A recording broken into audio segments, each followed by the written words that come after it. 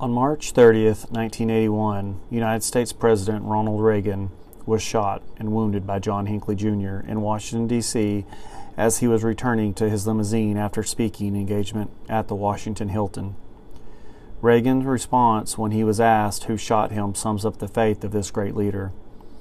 When he learned the name of the shooter, he said he would pray for the would-be assassin. Later, he told his wife Nancy that he believed he was spared for a reason and that the rest of his days belonged to God. Through faith that Reagan developed early on in life, the Hollywood actor would become the great communicator and one of America's best, most beloved presidents. I'm Aaron C. Rhodes from 310 Talk, and I'll be your host for this episode on the faith of Reagan. This episode will explore the faith of one of our greatest presidents after a word from our sponsor. Welcome back.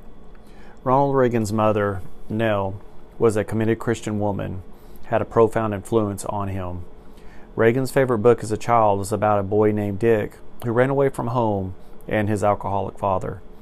He came to a church where a Christian man helped him and gave him a job. Dick became a leader in the church. People in the church told him, "You ought to be a congressman, Dick." He helped to make their city a shining one. Inspired by this story, little Ronnie, at 11 years old, told his mother that he wanted to be like Dick and wanted to be baptized. After Ron rose from the baptism waters, the pastor said, "Arise and walk in the newness of faith." Ron said he was called at that moment when I invited Christ into my life. Ronald then began to develop communication skills speaking in a church. The book about Dick also taught Ronald about what the author and what he called practical Christianity. Ron began acting in his church. A local newspaper said that at age 13 he captivated the audience by his one-act dramatic reading. At 15 he began teaching Sunday school and continued to do so until he went to college. As a young actor in Hollywood, Ronald joined a local church. Reagan later said that he loved what Jesus said, "You are the light of the world. A city on a hill cannot be hid." Later, he would speak of America as a shining city upon a hill. After he married actress Nancy Reagan, they attended church together. Reagan had another awakening after a pastor suggested that he, in an after-dinner speech, that he should add communism to his speech, blasting Nazism and fascism. Eventually, Reagan came to see that the Hollywood left was naive about communism and its dangers. He believed that God wanted people to be free. He believed in the inalienable rights that John Locke and Thomas Jefferson described, the right to life, liberty, and the pursuit of happiness. Any ideas against those basic freedoms were unbiblical.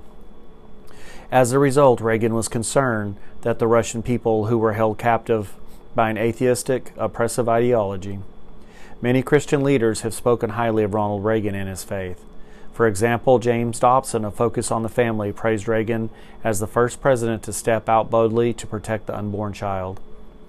President Ronald Reagan's wise and articulate words have often been quoted. He said, "We might come closer to balancing the budget if all of us live closer to the commandments and the golden rule."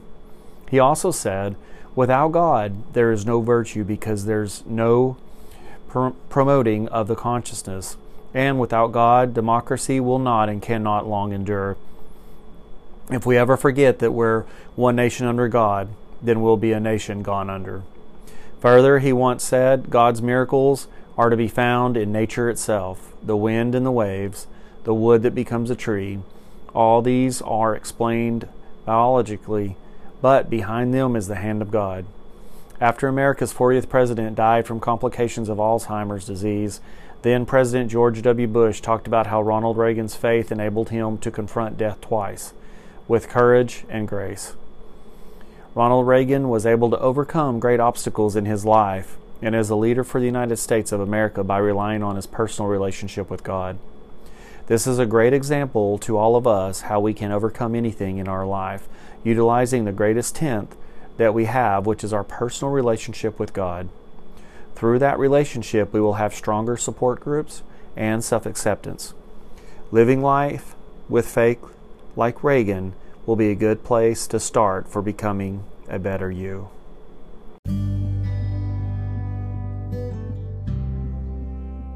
That will bring us to the end of this episode. I want to mention that if you are experiencing depression during any of these situations, it can be very overwhelming, and there is no shame in seeking medical help if you are feeling this way. Every life is valuable and worth fighting for.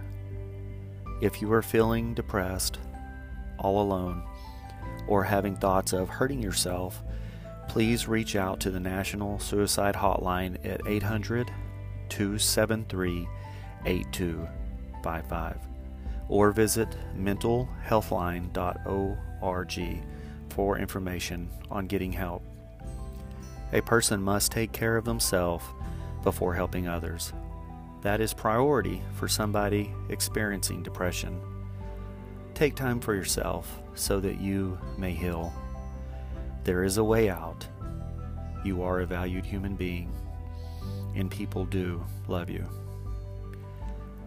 Additionally, if you apply the 3-10 system and 3-10 talk, this can help you overcome these issues in your life.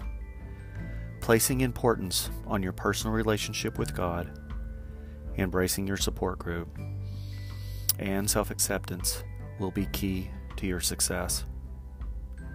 I want to thank everyone who listened to this episode and for allowing me to help you on your journey to becoming a better you.